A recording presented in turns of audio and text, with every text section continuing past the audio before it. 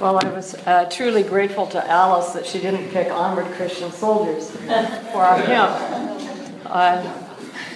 I loved that hymn as a child in Pathfinders, but as I got older and learned more, particularly about Constantine having seeing a vision of the cross and saying, "Conquer by the sign," and then the line with the cross of Jesus going on before it. So I was grateful that she didn't do that. We've been dealing with the great controversy this quarter, and I'm going to start with not just one problem, but several problems. The great controversy teaching is not found in the Old Testament. Like the doctrine of the Trinity, can it really be biblical? This is a synthesis of a statement that Fred Veltman made in 1979, circa 1979. I was no longer a student at PUC. I had transferred to Andrews. Actually, I was home recuperating from mono. My former roommate here at PUC sent me the sheet of paper of statements by Fred. And this caused me, shall I say, the beginning of a search for an answer.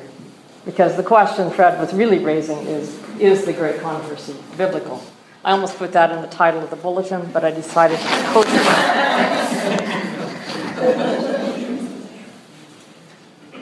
In Lutheran and Reformed teaching, Satan is God's right arm to punish sinners. He's a member of Yahweh's court, even a vizier. He is not the holy dualistic entity portrayed by Seventh-day Adventists.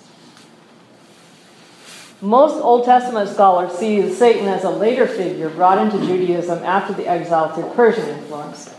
And if you go to Elaine Pagels, you know that she does not believe it's Jewish at all, it is purely Christian. And I believe in her final thesis, it is used by Christians against Jews to Satanize them. Moral dualism, the category under which the great controversy teaching falls as we see it as Adventists, has been charged with responsibility for much of the violence exercised by fundamentalist extremists of the 20th and 21st centuries, particularly among Christians. There's another aspect of that. Monotheism has also been charged with the same. And these two actually have an uneasy cohabitation in that Old Testament scholars maintain that the Old Testament is not dualistic because of monotheism. If you have a sovereign, single God, you don't have an equally opposing power called Satan. So, what is moral dualism? The standard definition is belief in two opposing or opposite principles or entities of good and evil that are equally powerful or opposing. An example of this would be the Taoist yin and yang. William Blake believed in a similar view of darkness and light. Question. I have to dissent from yin and yang being equated with moral dualism. Okay, dualism. Yeah. I don't want dualism. to derail it. Take out the word moral. Please, that's not a proper understanding. Yeah, okay. Thank you for that correction. According to most Old Testament scholars, dualism in this sense seems to be completely at odds with monotheistic religions. So Judaism posits God as the source of both good and evil. Islam does not teach it because Allah is supreme, always victorious over Satan, Iblis, and the jinn. And in Christianity, Christ has triumphed over Satan. Therefore, only polytheistic religions, for the most part, have true dualism. Now, my own backstory is that though my major for my doctoral program was ancient Near Eastern and biblical law, my second minor was theodicy in the context of ancient cosmology. And my original goal for my dissertation was to demonstrate a correlation between the Satan and the Leviathan in the book of Job. Of course, my former advisors, professor at Lutheran Theological Seminary and the Graduate Theological Union, Anna Lutheran, was very angry over my dissertation proposal, maintaining, along with many Old Testament scholars, that Satan in the book of Job was Yahweh's vizier on earth. And to him, there was no dualism in the Hebrew Bible. And you understand, Fred trained at the same institution, so there's probably co-influence there. Thanks to my current advisor and co-chair of my dissertation committee, Professor Jeffrey Kwan intervened and told me to go and prove it. That was the basis on which I started my dissertation. So here's what I found. The definition of moral dualism as opposition between two powers or principles equally powerful or viable did not work so well in the ancient Near Eastern context. In the first place, the constructs and symbols change. If polytheism more naturally leads to moral dualism than monotheism, then we should find moral dualism as classically defined in ancient Near Eastern polytheistic religions, such as Canaanite or West Semitic, Sumero-Babylonian, or Egyptian religions, since all were polytheistic. Instead, I found the situation rather different. In fact, this statement could also apply to the ancient Near East. Dualism is unbiblical, since Scripture does not teach that the universe consists of opposites, nor does it affirm that God and Satan are equal and opposing forces. That was true, not just in the Bible, if that is the case, but it's also true in the ancient Near East. Basically, the primary God always conquers the evil opposing force. Always. You never have a cosmic myth, maybe I should put a combat myth is what we call them. You never have a combat myth where the primary God loses or comes in equal power, except in one case, and that's in Baal with Mot. Baal takes on Mot, which is death, and he is killed by Mot. But he seems to come back to life, and scholars debate whether he's resurrected or what happens. There's several different views on that. Or reincarnated. There doesn't seem to be that concept in the ancient Near East. So if that's the case in the ancient Near East, there is not these equally opposing powers. And now that Greg has taken out Taoism, which, by the way, was contended that was given as an example of what I read in a book. Once that's gone, there may be no example in ancient Near East of two equally opposing forces. What about Zoroastrianism? That's just what you were going to say. No, Yes. no. Mazda always conquers. Mazda always conquers. Mm-hmm. Where do we get the Manichaeans? That may be your only example left, and they probably developed it into two equally opposing It's a forces. fairly critical example since it's so critical to the story of Augustine, who's sitting there at the foundation of so much Christian theology. Yeah. You know, the Augustine's big liberation from Manichaeanism is to discover that, well, evil is not a thing in itself, it's only destruction, which implies there must be something to be destroyed. And good is that which creates the stuff that can be destroyed. You know, thank you for pointing me to that, because this is just the beginning, the preamble to what I hope will be eventually a hopeful study of this. And I have looked at Zoroastrianism, and my sense of things is that Ahura Mazda is always on top of evil, even if evil still exists. Just because evil still exists and hasn't been conquered doesn't mean you have absolute dualism. Well, logically, it would not make sense anyway, because if evil is equally powerful, then we don't really know the difference between good and evil, do we? It's just two. Two opposing forces. So probably it's more accurate, instead of moral dualism in the ancient Near East and in the Bible, or in early parts of the Bible, it's to speak of cosmological dualism or cosmic dualism. The sea monsters, storms, death, darkness, and desert regions where no one lived comprise the elements of ancient Near Eastern cosmological dualism. There's a reason for that weight that I had at the beginning slide.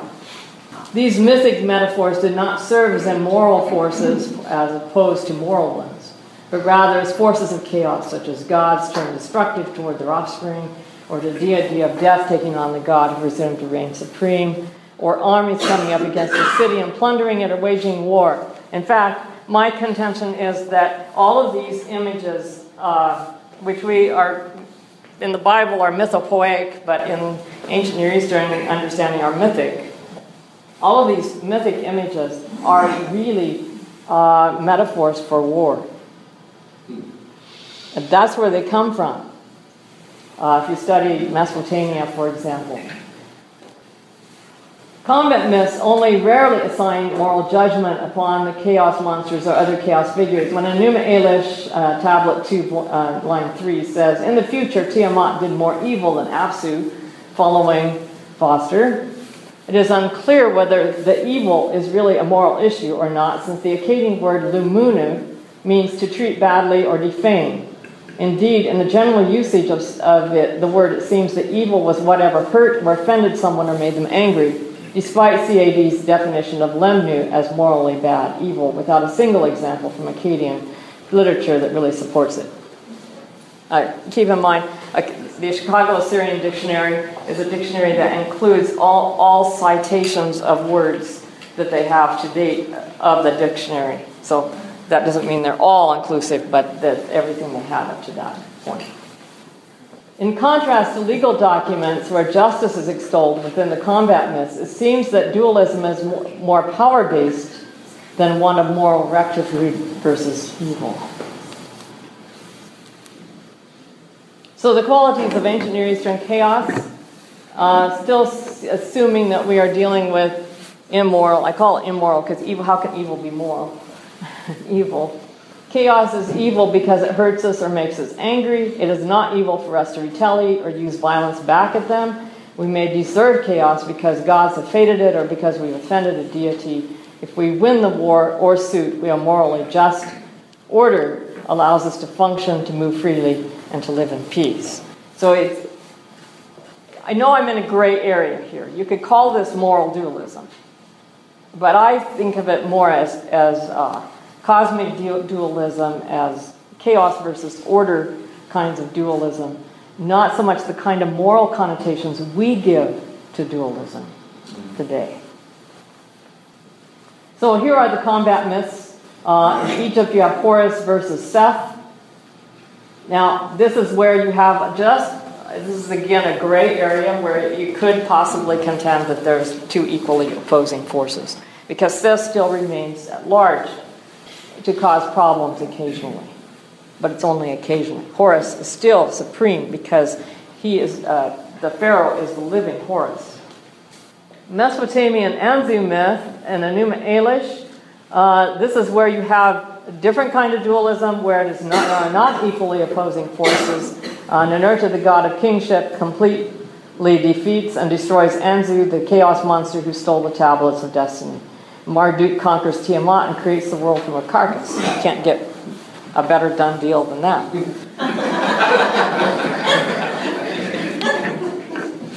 In Ugarit, Baal versus Yam and Mot versus Baal. With Yam is completely conquered as far as I can tell from the text. But Mot, as I mentioned earlier, seems to remain a potential enemy. Which makes sense because in the life of the ancient Near Eastern people keep dying, right? Death has not been conquered. In Israel, it depends on how you translate certain passages in the book of Job as to whether God conquers the Leviathan or whether the Leviathan remains large. So here's a partial conclusion. Moral dualism in the ancient Near East was never a contest between equals, whether equals in power or authority or moral value. Always with the exception of possibly Baal and Mot, and Horus and Seth in the combat myths, the more powerful, and I question, or righteous, conquered and slew the chaos monster. They did not only slew them, but often decimated them. Even with Horus and Baal, they remain conquerors to some degree over Seth and Mot. So when most scholars read the book of Job, they conclude that Yahweh is boasting in the divine speeches about his having conquered Leviathan, but that, as we will see, is not necessarily the case. And I think you all know that I did my dissertation on the book of Job, so you can't ask me to talk about this topic without being subjective to my dissertation. I discovered in the book of Job that the book of Job is ambiguous. There are whole, very significant lines that are being translated in opposite ways without doing any damage to the Hebrew whatsoever. Now, let me explain why that is. Hebrew is a very small language, 10,000 words, 2,000 of which are loan words from other languages. So that leaves 8,000 Hebrew words. And of those 8,000, about 2,000 more are what we call hapax legomena. They're used only one time in the Hebrew Bible. So they're essentially without meaning. Because if they're used only once, you have to go by only that context to know what it means. Or you have to appeal to other cognate languages, which may or may not be helpful. So you have a working vocabulary in Hebrew of about 6,000 words. That's a very small vocabulary. And if that's... I'm interrupting you. You're talking about biblical. I'm talking about biblical Hebrew. Yeah, it's the only kind we know of ancient times. Modern Hebrew is a conglomeration of languages, as well as built on Hebrew. So, 6,000 words. What happened? Why didn't they come up with new words for new ideas? Were they that limited in their ideas? No. They added ideas to already existing words. They used words in such a fluid way that you can come up with these different meanings for one word. And the writer of Job, I'm convinced, exploited that for his own purpose. And so consequently, the question can be raised, did Job bless or curse God? Because where it says, Satan says to Yahweh, he will bless you to your face, the word is actually, I should say, he will curse you to your face. The word is actually bless. And everybody translates it curse. Where Job, he says, shall we receive only good from the hand of the Lord and not also evil? There's no question in the Hebrew. We put the question in there because we assume it has to mean that. But in actuality, you could read it as a declarative sentence, and Job says, we shall receive good from the hand of the Lord and not evil. Says the opposite. Does Job repent, or does he protest to the end? You translate it more than one way. So with all of these, it's not surprising that when I came to the divine speeches, there's a whole lengthy passage that can be translated more than one way. It actually has 3 options. This is a traditional way. Let me explain what chapter 41 is so that you understand this. 41 is God's take on the Leviathan. He's describing the Leviathan. And in the middle comes this, out of nowhere, statement about God, if you translate it traditionally. Behold, the hope of man is disappointed. He is laid low even at the sight of him. No one is so fierce that he dares stir him up. Who then is he that can stand before me? Who then has given it to me that I should repay him? Whoever is under the whole heaven is mine. I will not keep silence concerning his limbs or his mighty strength or his goodly frame. In that passage, God is saying, I'm fiercer than Leviathan. End of topic. The problem is he goes on to describe Leviathan at great length as this awesome, incredible, frightening creature who's still ruling over the sons of pride. Doesn't make sense. Appears possible. The option 2. Look, his hopes are proven false. Who was not even his countenance cast down? I would not be loath to stir him up. Who is he that he should take his position before me? Who is he that he should get one over on me, and that I should have to make it good? I will not be muted by his casting of spells or clings to prowess or battle formations. That last 2 lines is very different than all translators translate them. I have to admit, I was influenced by the fact that I had discovered that this whole passage is a take on the Pneuma Elish. If you want my evidence, go read my dissertation.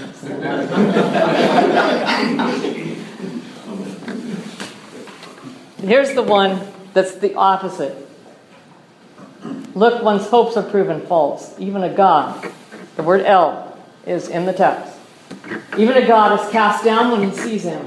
I would not be so despicable as to stir him up. Who is he who can advance before him? Who shall approach him? Then let me reward him. Notice I've changed me to him. I have a reason for that. Let him, that is Leviathan, be mine in exchange for all the heavens. And the last 2 lines. So the reason I favor this third option, you can do the second one too, but I favor the third option, is the entire poem makes more sense if we view it as entirely about Leviathan and not about God. In Northwest Semitic, the first person pronoun may also appear as a third person pronoun, confusion perhaps between a yod and a waw. And I'm sorry about having those little dots. I couldn't find in my computer, I couldn't find a strict yod and a waw. So I apologize for that. You won't know the difference except Stefan back here.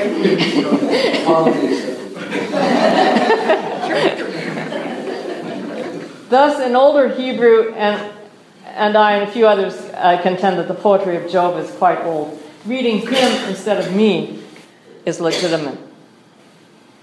The poem ends with Leviathan still at large, acting as king over all the sons of pride, a term that in the Hebrew Bible refers to the wicked. So I maintain that the book of Job portrays Leviathan as still current, an opposing entity against God. He is not a conquered foe. Yahweh does not conquer him. It does not say anywhere in the text that Yahweh conquers him. That's been assumed and read into the text by multitudes of scholars. The actual theodicy of Job, and this is my conclusion, is played out in a conflict between Job and his 3 friends. Each of the 3 friends defend a form of the standard doctrine of reward and punishment, sometimes referred to as retributive justice. Job, on the other hand, maintains that divine justice, I don't know how that happened. I was probably too tired of grading papers and too influenced by poor reading. But anyway, or at least should be distributive, that God punishes the wicked and the righteous alike, and that he, Job, manifests such justice in being, wow, I was really out of it, eyes to the blind and feet to the lame, and by wresting the prey from the predator, his prey. In the divine speech, as Yahweh defeats his justice as cosmological, as creator of all, Yahweh loves his good and bad creation alike, provides for both prey and predator. This is why evil exists in the world. And over the proud, the Leviathan personification of evil reigns yet unconquered. This is where I think the Hebrew Bible is headed.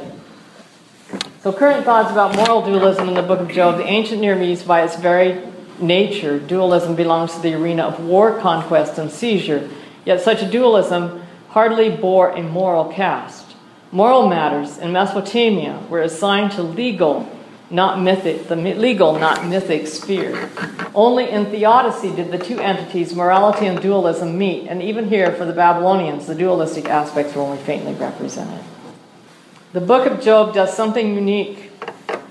And by the way, I took the ancient Near Eastern theodicies that were written before the book of Job, and I put them in chronological order, and I could see actually development from one to another, with Job coming out as the most developed, actually moving beyond, it actually has a lot of affinities to the Babylonian theodicy, because the Babylonian theodicy has a sufferer and his friend in dialogue, and they're in controversy, much like you have Job and his 3 friends.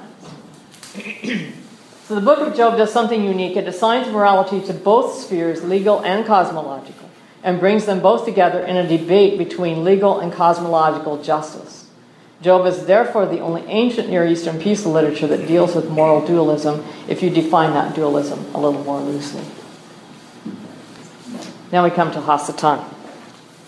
It's found 2 times in the Hebrew Bible, in Job 1, 6-12, and 2, 1-6, and in Zechariah 3, 1 and 2. Zechariah, we know, is a post-exilic. What is Job?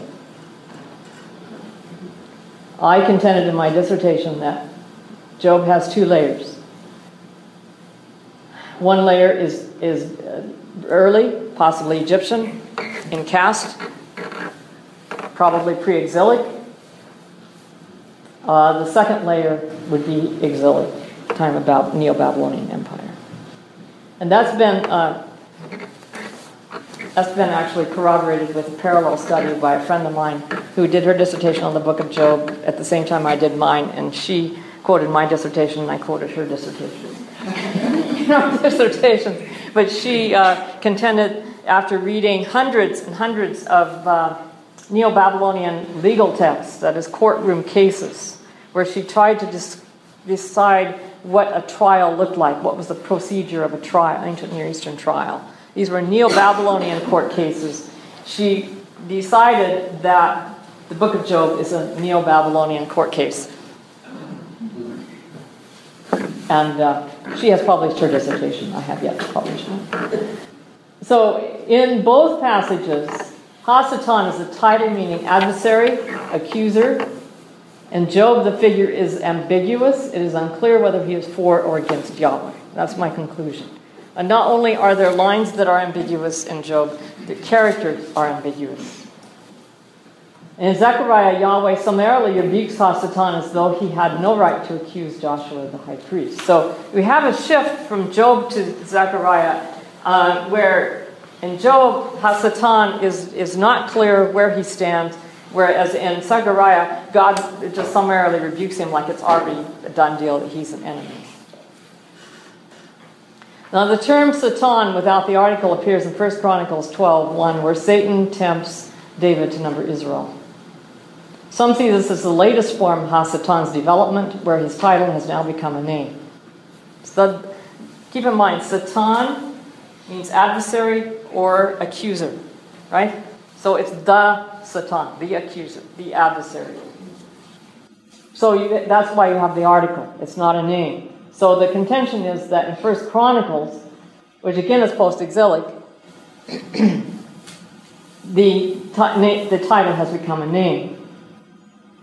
However, I don't think that is a correct study, because in the New Testament, Satan is most frequently Ho Satanas with the article. Masculine. He's masculine. Or Satanas. Ho Satanas. Right, masculine. So, in fact, I counted it last night, and this is a very rough estimate because I didn't double check my work, but it's 35 times and 28 times that it's Ho Satanas, or some form of that, like Tu Satanu or whatever. On the other hand, lest you take that too seriously, Theos occurs in the New Testament as Ho Theos. So it isn't clear, but the question still has to be raised: is God seen in the New Testament as a name or as a title? That's the question. On the other hand, you could read it as early an adversary tempted David to number Israel and still be in the veil of Hebrew.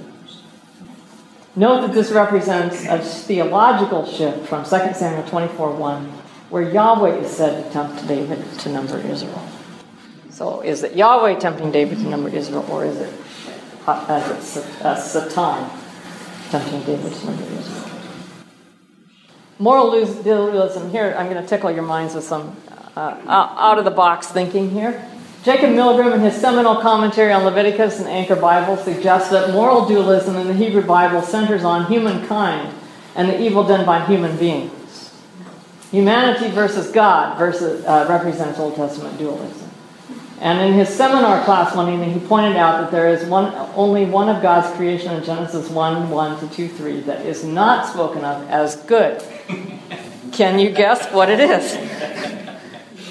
It's mankind, humankind. Yep.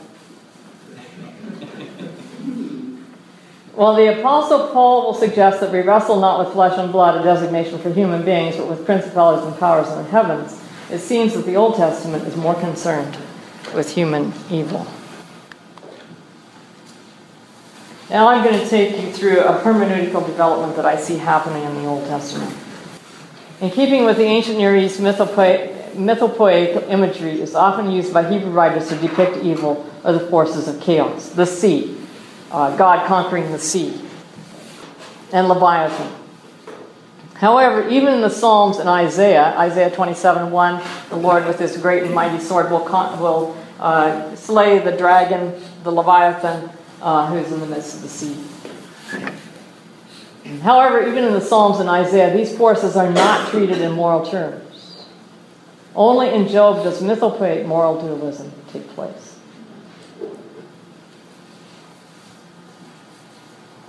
The kings of Babylon are no longer recognized by evangelical scholarship as having anything to do with Satan or a fallen being from heaven. Yet the fact that they are not mentioned by name, the kings are not mentioned by name, whereas other kings in both Isaiah and Ezekiel are, suggests a mythic function, something recognized at least by one scholar in a Brill published book that I have at home. He thinks there's an actual kind of a template prototype in ancient Near East, particularly in Ugaritic literature, of a rebel falling from heaven. In Job and Zechariah, if Job and Zechariah represent later developments, while mythopoeic combat myth imagery are earlier, one can see the beginning of a trajectory from mythopoeic power-based dualism to cosmic moral dualism.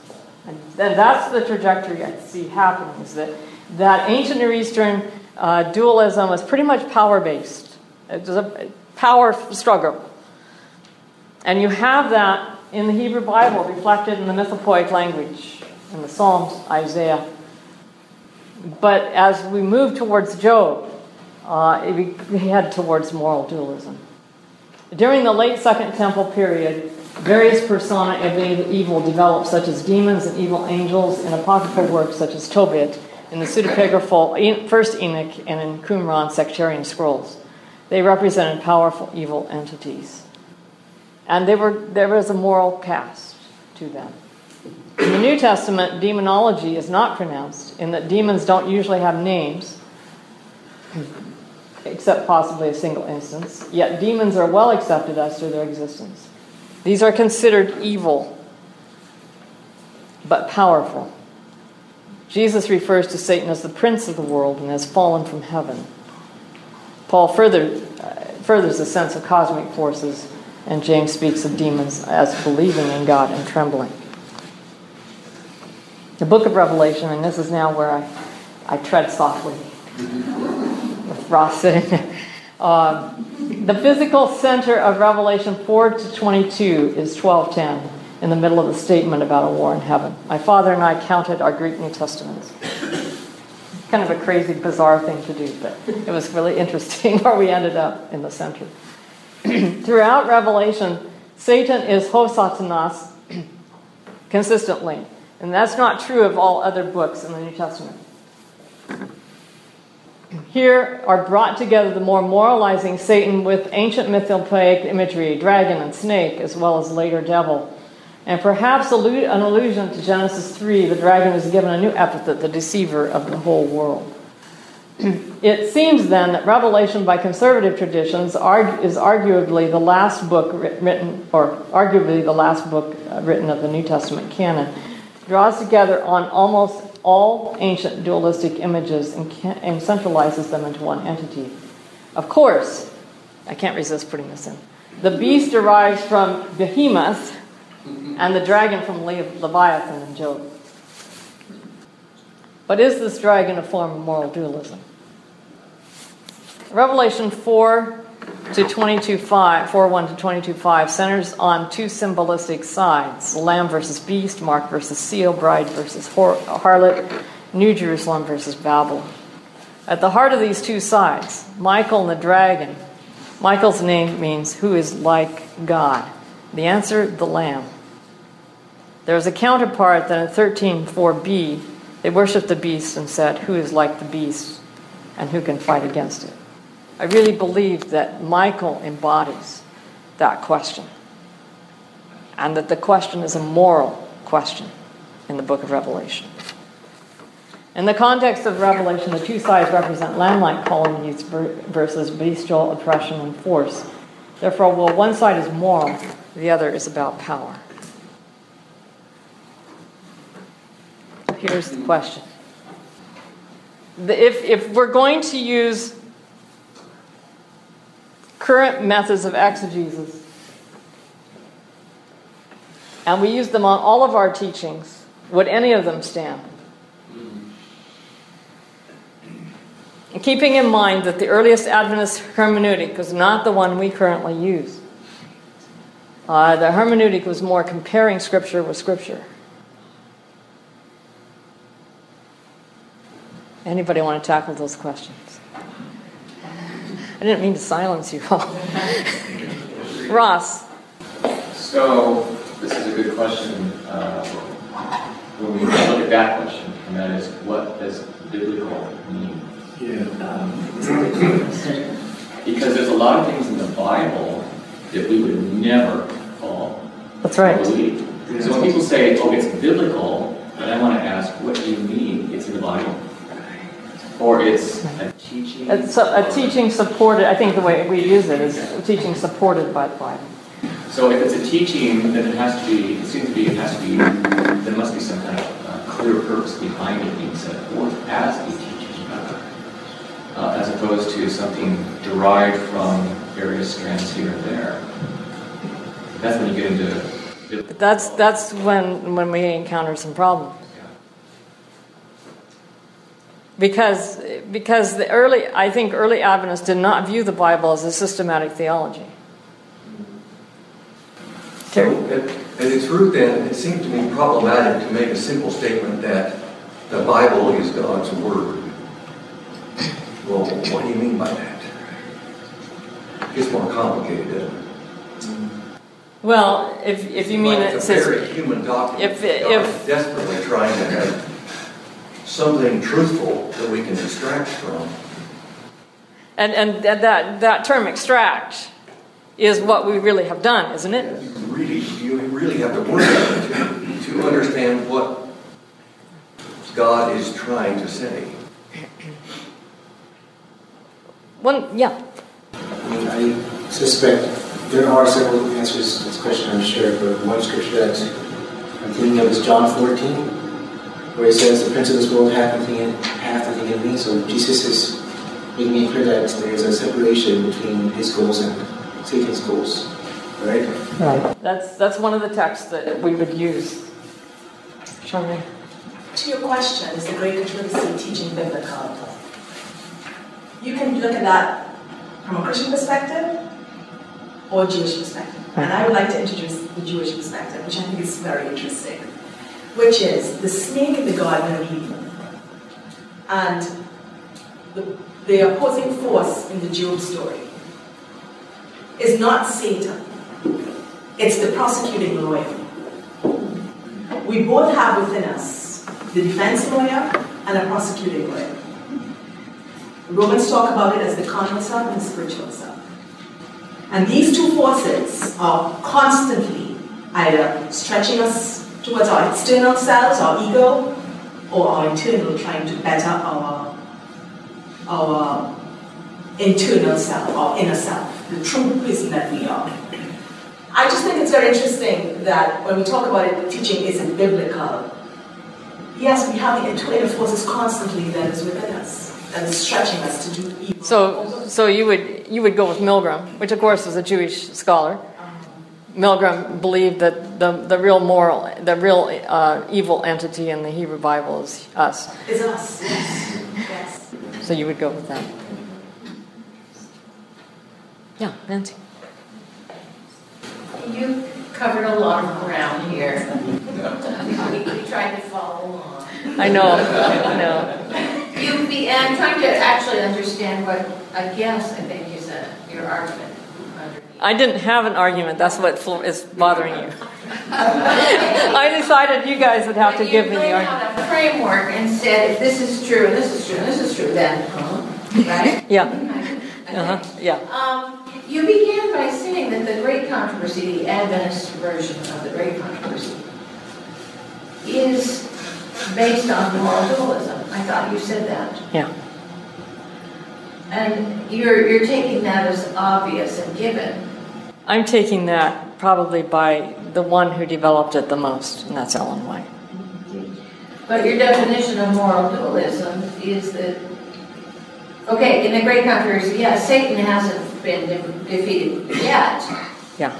Well, we believe it's all we over believe and he the will. universe is reigning with God as love. So why are you calling the great controversy? I think at one point I said more loosely. I'm emphasis on the moral more than the dualism. It's the dualism that's the issue. It's not the moral aspect. Between God and Satan, you didn't say there was dualism because Satan is not an equal force with God. So that's not what you said. No, I've never said that. But what I have suggested is that Satan is not conquered. But he is at the end of the great Right. controversy. Right. Yeah, it's just that we're... But that's the end of the great controversy. I'm confused here. What I learned 40 years ago, now it seems we're out learning everything. Anyway, you see, that was 40 years ago.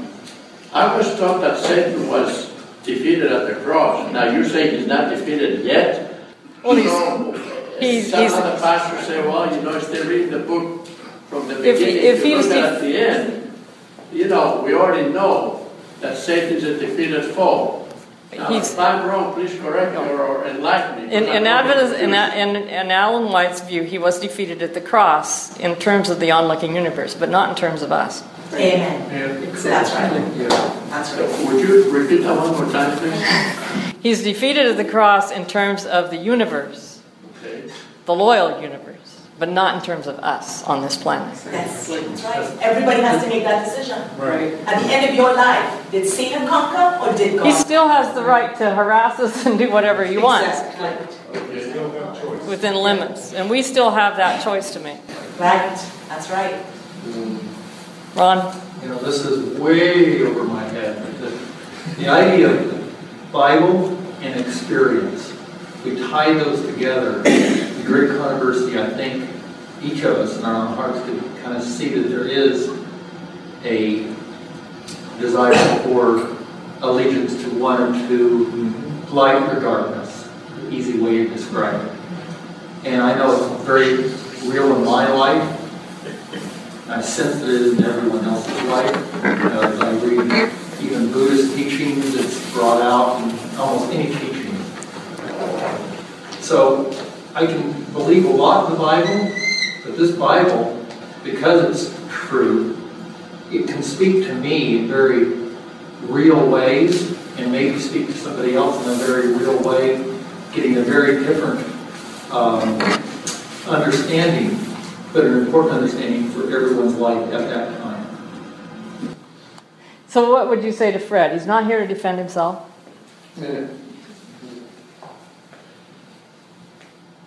Repeat Fred's.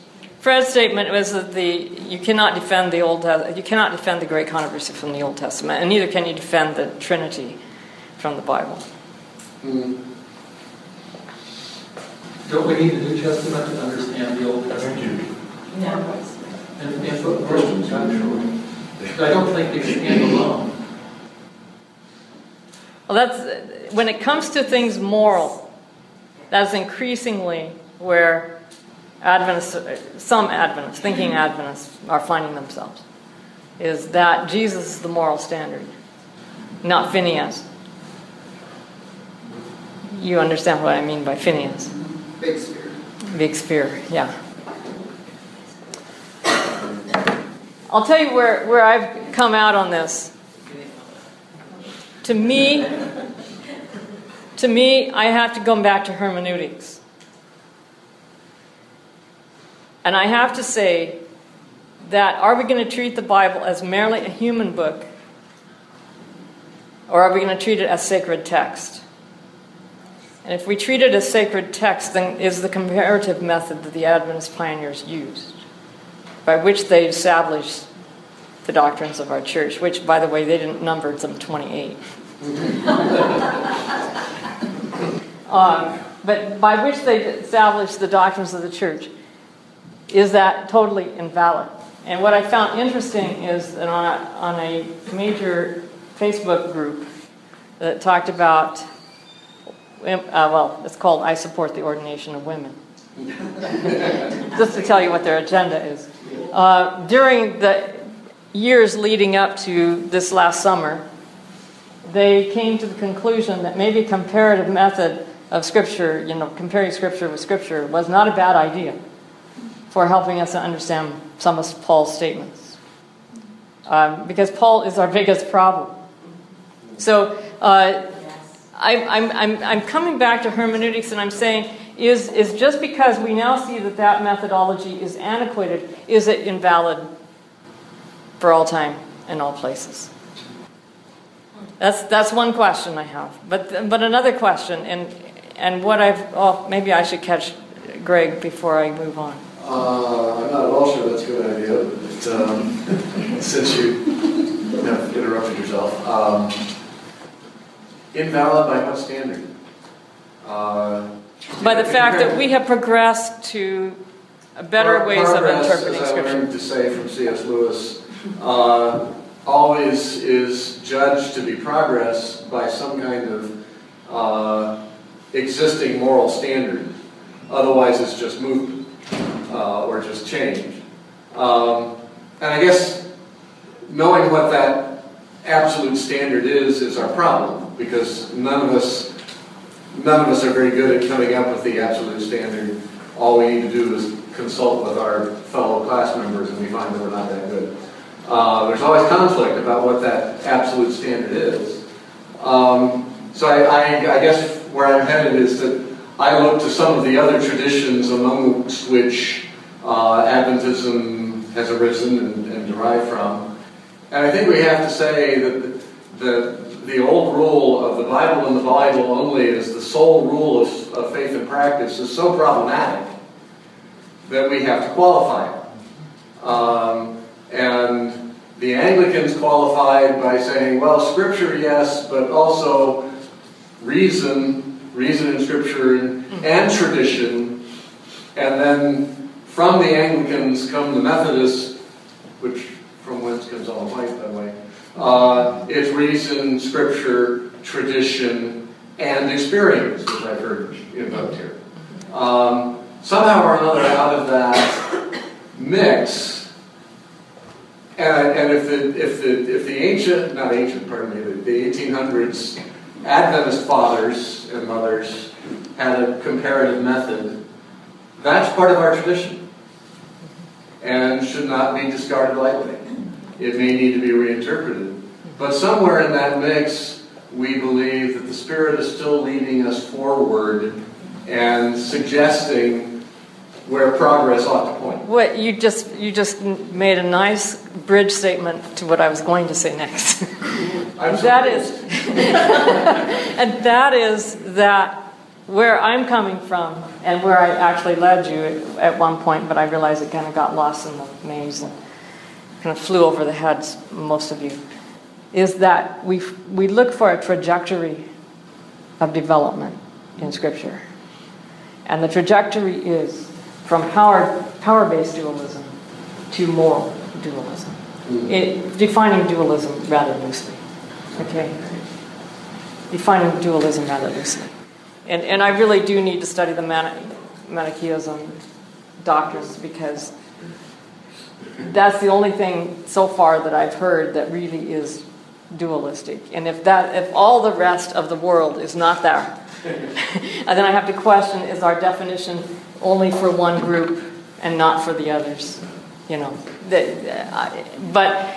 But to me, there's a trajectory towards the moral caste, and thus we're moving to a more and more moral entity.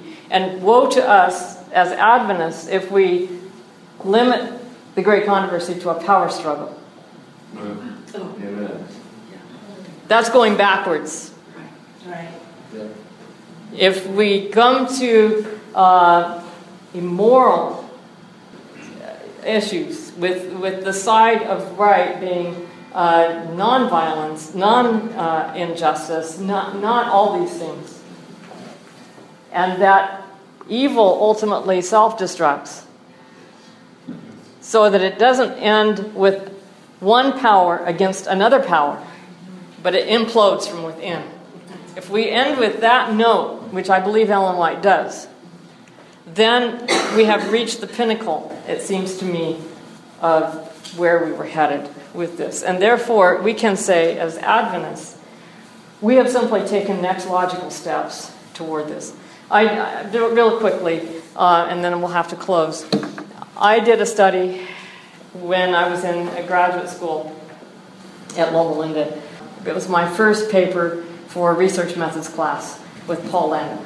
And Paul had a really major disagreement with my major professor, Graham Maxwell, over the Great Controversy. And I wanted to do my paper on the history of the Great Controversy model. So, which was kind of dangerous to pick up with Paul Landon because he was a historian. But I chose to do it. And he gave me the books I was supposed to use and told me how to use them, which I wondered about his scholarship at that point. But okay, I will use your books. And I read them, and what I discovered is, yes, Ellen White got a lot of her understanding of the Great Controversy from poets. But, because the poets were the one that preserved this view. Actually, the Lutheran Calvinist tradition kind of got rid of that view. But that view lived on in Ellen White. And her perception, where she differed from Milton and all the others that went before her, was that she gave this very moral cast. And to her, the Great Controversy was over the character and government of God. And it affected how God ran his universe, and it affected how sin was dealt with, and it affected everything. So that's where I came from in that. And I really believe that this is that particular way of looking at it is our greatest genius as a church. It's what we should be out front promoting rather than a power struggle between God and Satan. So that's where we'll have to close in this one. Gracious Father, we thank you that we can get through the maze of opinions and ideas and come to understand where you have been leading us. We pray that we will continue to let you lead us to higher and higher ground. In Jesus' name.